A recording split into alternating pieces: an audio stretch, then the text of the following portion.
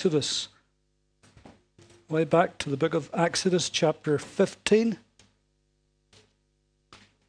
And we'll just read a couple of verses. The second cup's open tonight, isn't it, Hannah? As usual. Okay.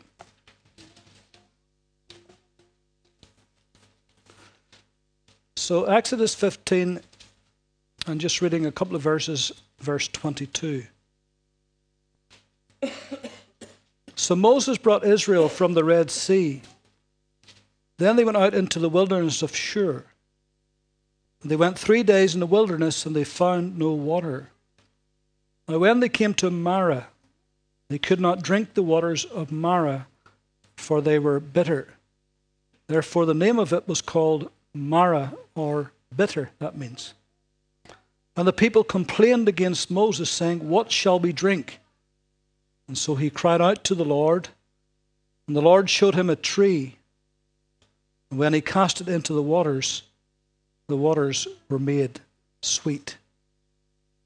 Then he made a statute and an ordinance for them, and there he tested them. And then away down verse 27. Then they came to Elim, where there were 12 wells of water and 70 palm trees. And so they camped there by the waters. These people were wandering in a wilderness, a dry and a barren place. And God never intended mankind to wander in a wilderness. God made this earth a literal paradise for mankind. It's hard to us to imagine what Eden must have looked like before the fall.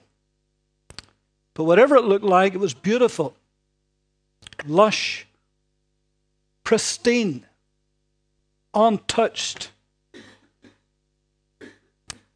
The weather must have been fantastic. Always the right temperature. Always the most perfect climate for man to dwell in. It was plentiful. Enough food. Enough for everything. A world of peace, freedom, of harmony, of happiness, of plenty. But sin was introduced, and man, through sin, turned that paradise into a wilderness. And this world has been a wilderness ever since. And man, by his own making, has turned this world into something that God had not intended it to be. We know that ecologically, large tracts of this world is wilderness. We know that ecologically, we have polluted it to high heaven. The very air that we breathe is polluted. Or rivers, or lakes, or seas. Everything is polluted. But worse than that, sociologically, it is a wilderness. We find that socially we're breaking down. In every nation, there's a breakdown, either in communications or whatever, but nation against nation, tribe against tribe. We have it in our own wee country, haven't we? We've had it for centuries. Sociologically, we're divided, we're disenfranchised, we're separated in so many different ways. But even worse than that, spiritually, the whole Western world spiritually is a wilderness. It used to be that we looked at the like of France and Germany and Belgium and places in Europe and said it's a spiritual wilderness. But they can now point the finger at the UK and say that's a spiritual wilderness, and it is. Now there's pockets here and there, but by and large it's a spiritual wilderness. And it seems to be that every single day when you watch the news or read a paper, it seems to be that Christianity is under attack continually. Everything that we hold true and hold dear from the Word of God is being attacked day and daily until the nation is being pulled down into a quagmire of So spiritually, much of the Western world is a wilderness. Very, very small percentage of people even bothers to go to church, except at weddings and funerals. And even that is becoming humanistic. And so people are wandering in a wilderness, in a dry and a barren place that God did not intend. And these people here were thirsting, and their thirst could not be quenched, because it says the water was bitter. It was bitter. People are looking for something to satisfy, something to fulfill, and they're not finding it because they're looking in all the wrong places. And whatever they drink, whatever fountain they go to, eventually it turns bitter on them. Do you know that Great Britain has the worst binge drinking rate in all of Europe? It's the most promiscuous country in all of Europe.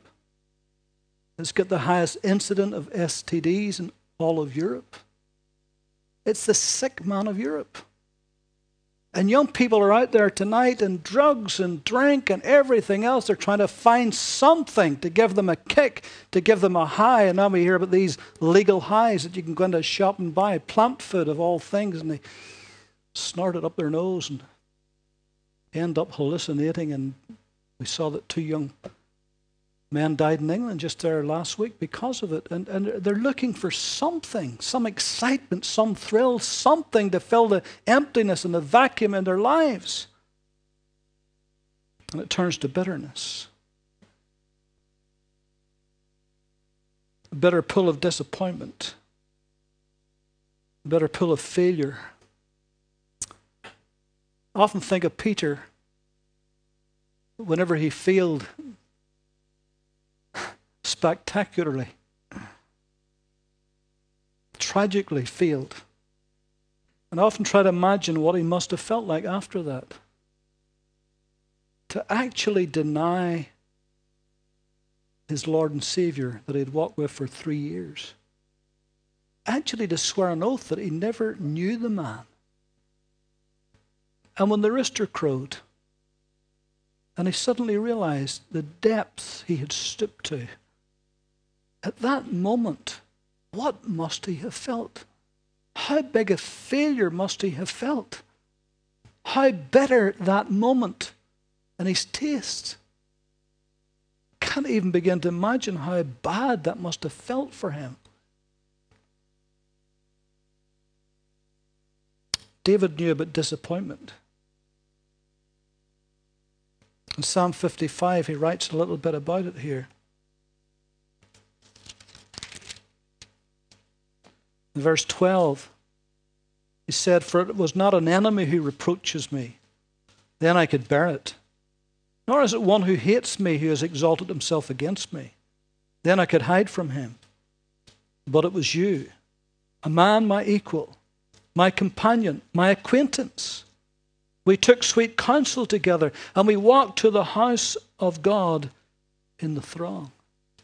What a bitter disappointment that must have been to David when his best, closest friend, Ahithophel, his confidant, one of the only ones in the whole of the court that he felt comfortable with, could have spoke to privately and confidentially,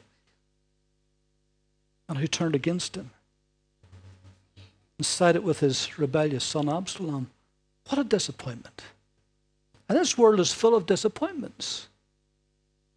I dare say almost every single one of us in this room tonight has had somebody turn against us. Somebody has walked away from us. Somebody that maybe we loved, maybe we cared for. Somebody that maybe loved and cared for us, but not anymore. And sometimes we're at a loss to know why. We don't know how it broke down, what happened. And it's bitter. It's hurtful, it's painful. The bitter pull of broken dreams. Do you ever have a dream smashed? Disciples know how that felt. They'd walked with Jesus for 3 years. They were believing that he was the Messiah, the one that would come and the one that would set up his throne. In fact, they had themselves lined up who would sit in his right hand and who would sit in his left hand when he came into his kingdom. It was only a matter of time. They knew for sure that he was the Messiah, that he would set his throne up, his kingdom would reign, the Romans would be kicked out, those oppressors would have to go. It was only a matter of time, wasn't it? They knew that. Everybody knew that. I mean, they were healing him when he came into Jerusalem. They were putting palm leaves down. They were crying, Hosanna, his name. Everybody was crying. It was only a matter of time, wasn't it? But then they're looking at him. He's on a cross. He's hung between two thieves. He's naked. A common criminal. People are going past, they're wagging their heads, they're shouting at him, mocking him. Surely this couldn't be the Messiah. Messiah wouldn't let this happen. We must have made a mistake. We've got it wrong.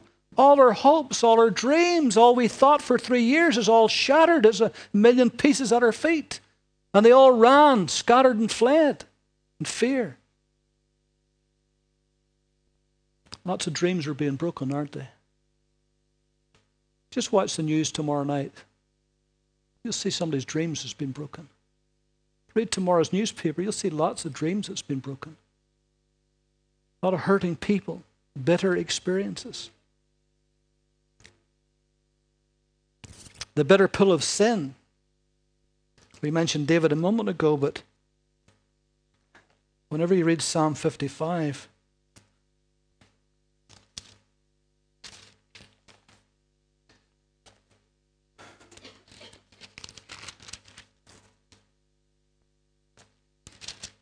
you see all that treachery. We had read that together.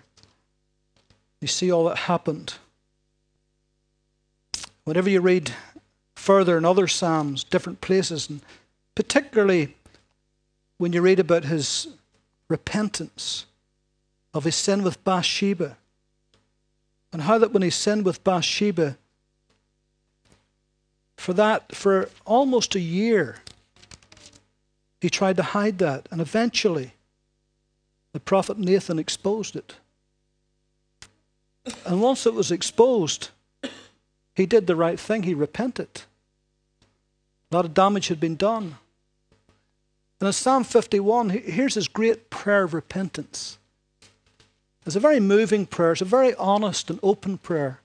And that's the thing you love about the Psalms particularly, because they're very, very honest.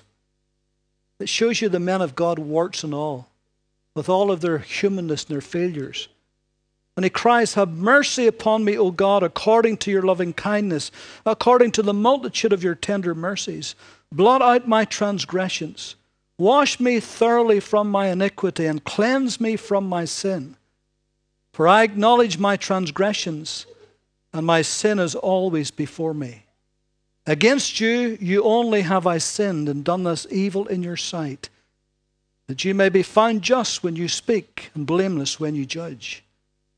Behold, I was brought forth in iniquity, and in sin my mother conceived me. Behold, you desire truth in the inward parts, and in the hidden parts you will make me to know wisdom.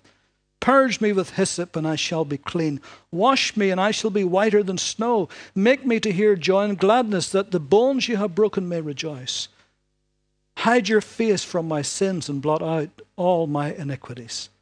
Create in me a clean heart, O God, and renew a steadfast spirit within me. Do not cast me away from your presence, and take not your Holy Spirit from me." You know, I think that it's admirable that this man, in his great prayer of repentance, he's not saying, "God, don't take the kingdom from me. Don't take the throne from me. Don't take my fame from me. Don't take my position of authority from me. Just don't take your Holy Spirit from me. Restore to me the joy of your salvation. Uphold me by your generous spirit. Then I will teach transgressors your ways, and sinners shall be converted to you." And on it goes.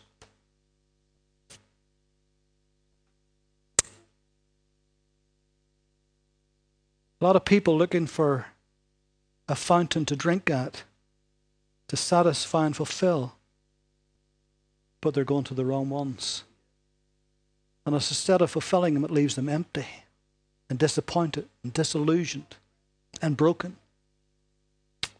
But thank God there is a cure for life's bitter waters. 2,000 years ago, God gave us the cure. Verse 25, whenever Moses cried out unto God, it says, God showed him a tree.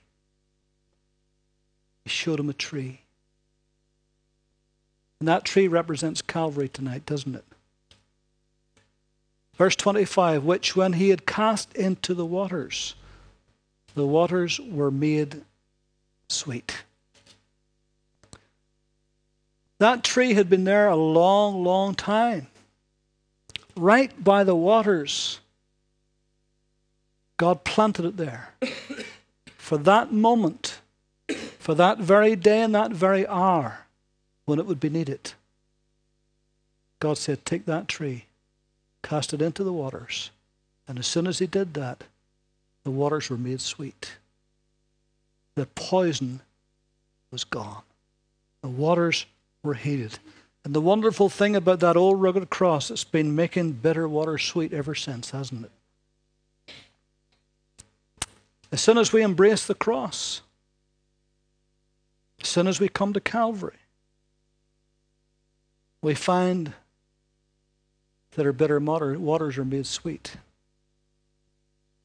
We find that this cross turns failures into successes, sinners into saints, disappointments into victories, despair into hope, and broken dreams into living realities, and sadness into gladness. What a tree. I read recently where somebody said, well, there are trees in deserts, and they've got properties within them, and no doubt there are. And if they're added to water, it can heal water. It can cleanse water. I'm sure there is. But I think this was supernatural. It may have been an ordinary tree, but God did something supernatural with it, didn't he? It's a very ordinary tree that Christ was crucified on, but boy, what that accomplished in that tree was supernatural. Life-changing. And it said in verse 25, and there he made for them a statute and an ordinance forever. The matter was settled. It was a red-letter day. Something had changed. They met with God. The issue was resolved. And whenever we come to the cross, something changes. The issue is settled. The old account is settled. Now, I know that there's things in our lives after the cross that we got to put off the old man and we got to deal with that old flesh. I know that. But I'm a firm believer is when we come to the cross that whatever is in that past is well and truly past. Either the cross works or it doesn't work. Either the cross heals or it doesn't heal. Either the sins are gone or they're not gone. And I'm not going to drag into the past, into the murk and sin of the past, no matter where it come from, no matter what generation it come from. I'm going to dig into that. When I come to the cross, my life changed. And I had a new life, and the old life is gone. Everything has become new. Doesn't mean to say that we don't have to work on ourselves. Absolutely. Sanctification's a process as well as a standing as well, isn't it? So we got to work on things. But I'm glad whatever was in my past, it's gone forever. It's under the blood. Never to appear again. Aren't you glad for that? The issue was settled as far as I'm concerned. It says there he tested them.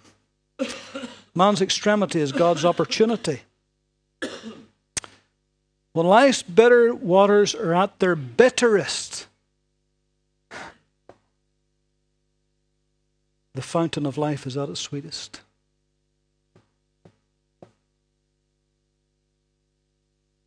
In Jeremiah 2 and Jeremiah 17, God called himself the fountain of living water. You remember in John 14, John met the woman at the well. And he had a whole discussion with her. What was it about? It was about living water, wasn't it? She couldn't understand it. She thought, this is a very deep well. How are you going to get a bucket? You don't have a bucket. How are you going to get the water up? He says, no, the water I'm going to give you, he says, it'll spring up from within. This is a water that you haven't even heard about. This is living water.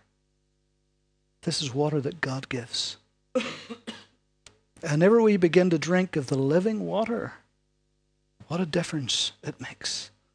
The bitterness of the past can be gone. It can be over. All kinds of things would want to try to make you bitter. All kinds of situations you've gone through. All kind of people hurting you. Every type of difficulty you've gone through. It's all designed to make you bitter. To drag you down.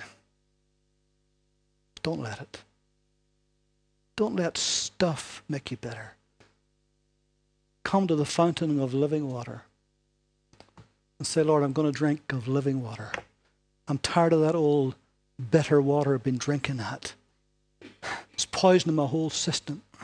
And it really does. Some people cannot let go of hurts. They just nurse them and nurse them and nurse them and nurse them. They go through their whole life nursing hurts. And sadly, the only ones getting hurt is them. That's the tragedy of it. Everybody else has moved on, but they're stuck in that hurt. And yet God has provided for us a way to have living waters. Do you remember the little story in the book of Ruth?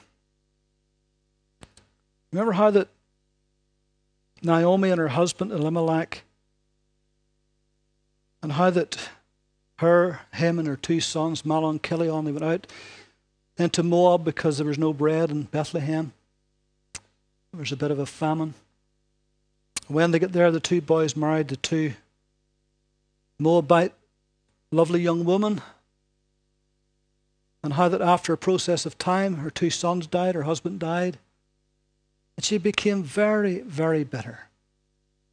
Really, really bitter. Bitter against God, angry, sad, just bitter.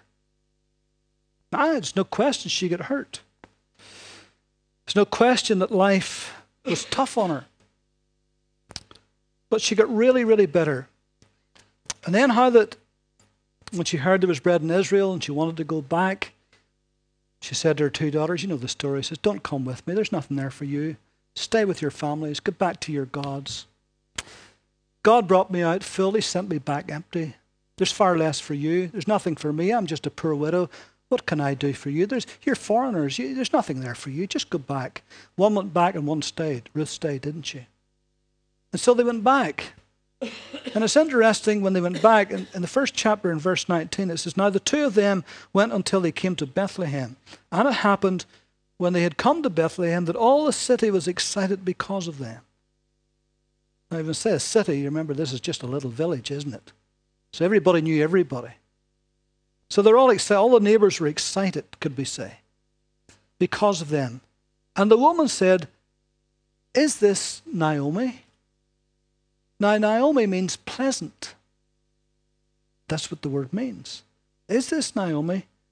But she said to them, do not call me pleasant.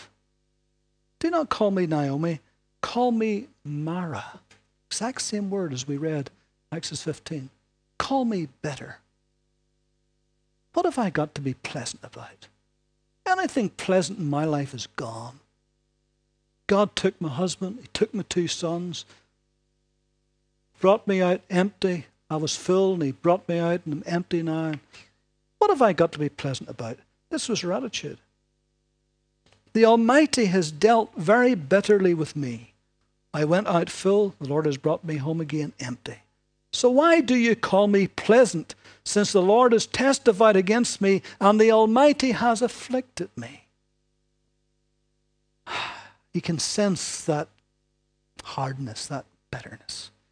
You know, I mean, if we had been standing listening or said, she would have probably said that with a sneer. She was just so angry and bitter.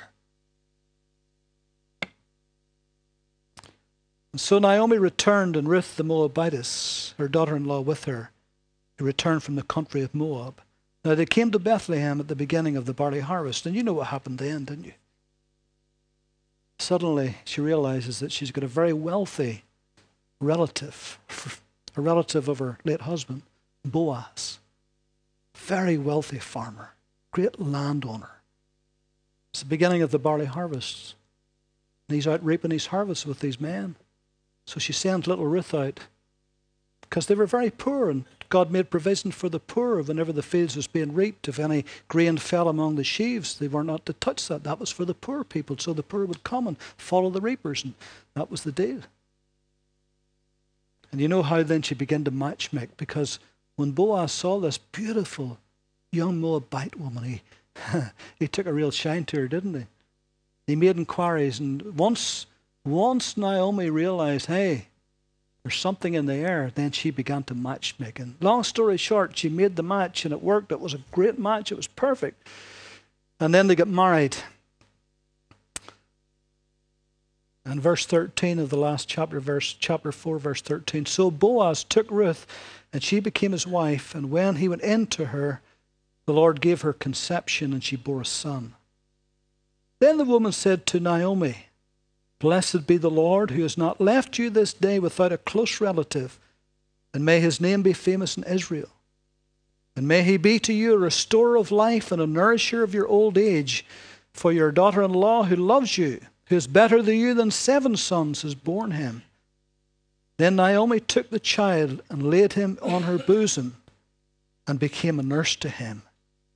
Also the neighbor woman gave him a name, saying, There is a son born to Naomi, and they called his name Obed. And he is the father of Jesse, the father of David. And of course, when you go into the genealogy of Matthew, you see she became in the genealogy of Christ. But imagine now she's sitting, and on her knee is a beautiful little grandchild. And she's not saying to the woman anymore, Don't call me Naomi, call me Mara. No, because now she is pleasant. And now those bitter waters are gone. But now she's happy.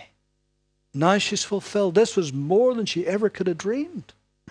This is more than she could wish for. And in fact, it's only probably now that she's in the glory that she can say, God, I thank you. I thank you for what you've done. And all the pain and all the hurt and all the separation in her life and all the feeling of loss, it was all gone. Because this little child made such a fulfillment in her life. And that's what God wants to do with people, doesn't it?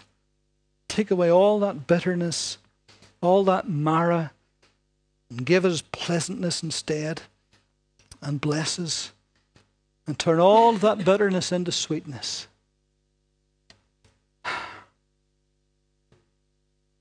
And so he threw the tree into the waters of Mara, and it became sweet. And they were able to drink, and they drank their fill. And then he sent them on to the place of 70 palm trees, to that beautiful little oasis. He sent them there. And there they rested. Some of you have gone through, maybe some of you are going through a bitter experience. You didn't ask for it, you didn't look for it, but life happens, doesn't it? Stuff happens all the time. What are we to do? Are we to be like the world out there? Or are we to be different? Stuff happens to us, happens to them, but God has put something in us, hasn't he? And God has given us a fountain to drink from. He's given us a tree to go to. He's given us Calvary. He's given us his best. He's given us his Son. And so in spite of all of it, there's a fountain to drink from that will give us pleasantness and blessing and grace and strength and every single thing that we need for life's journey. One day it'll pass, won't it? Every storm blows itself out eventually, doesn't it?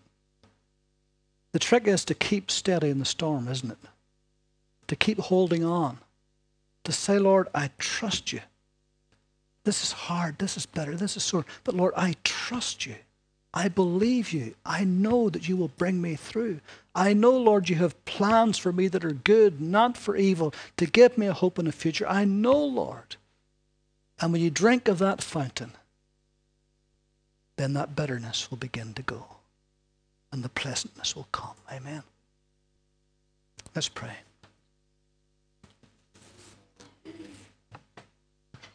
Lord, you are the healer of hurts.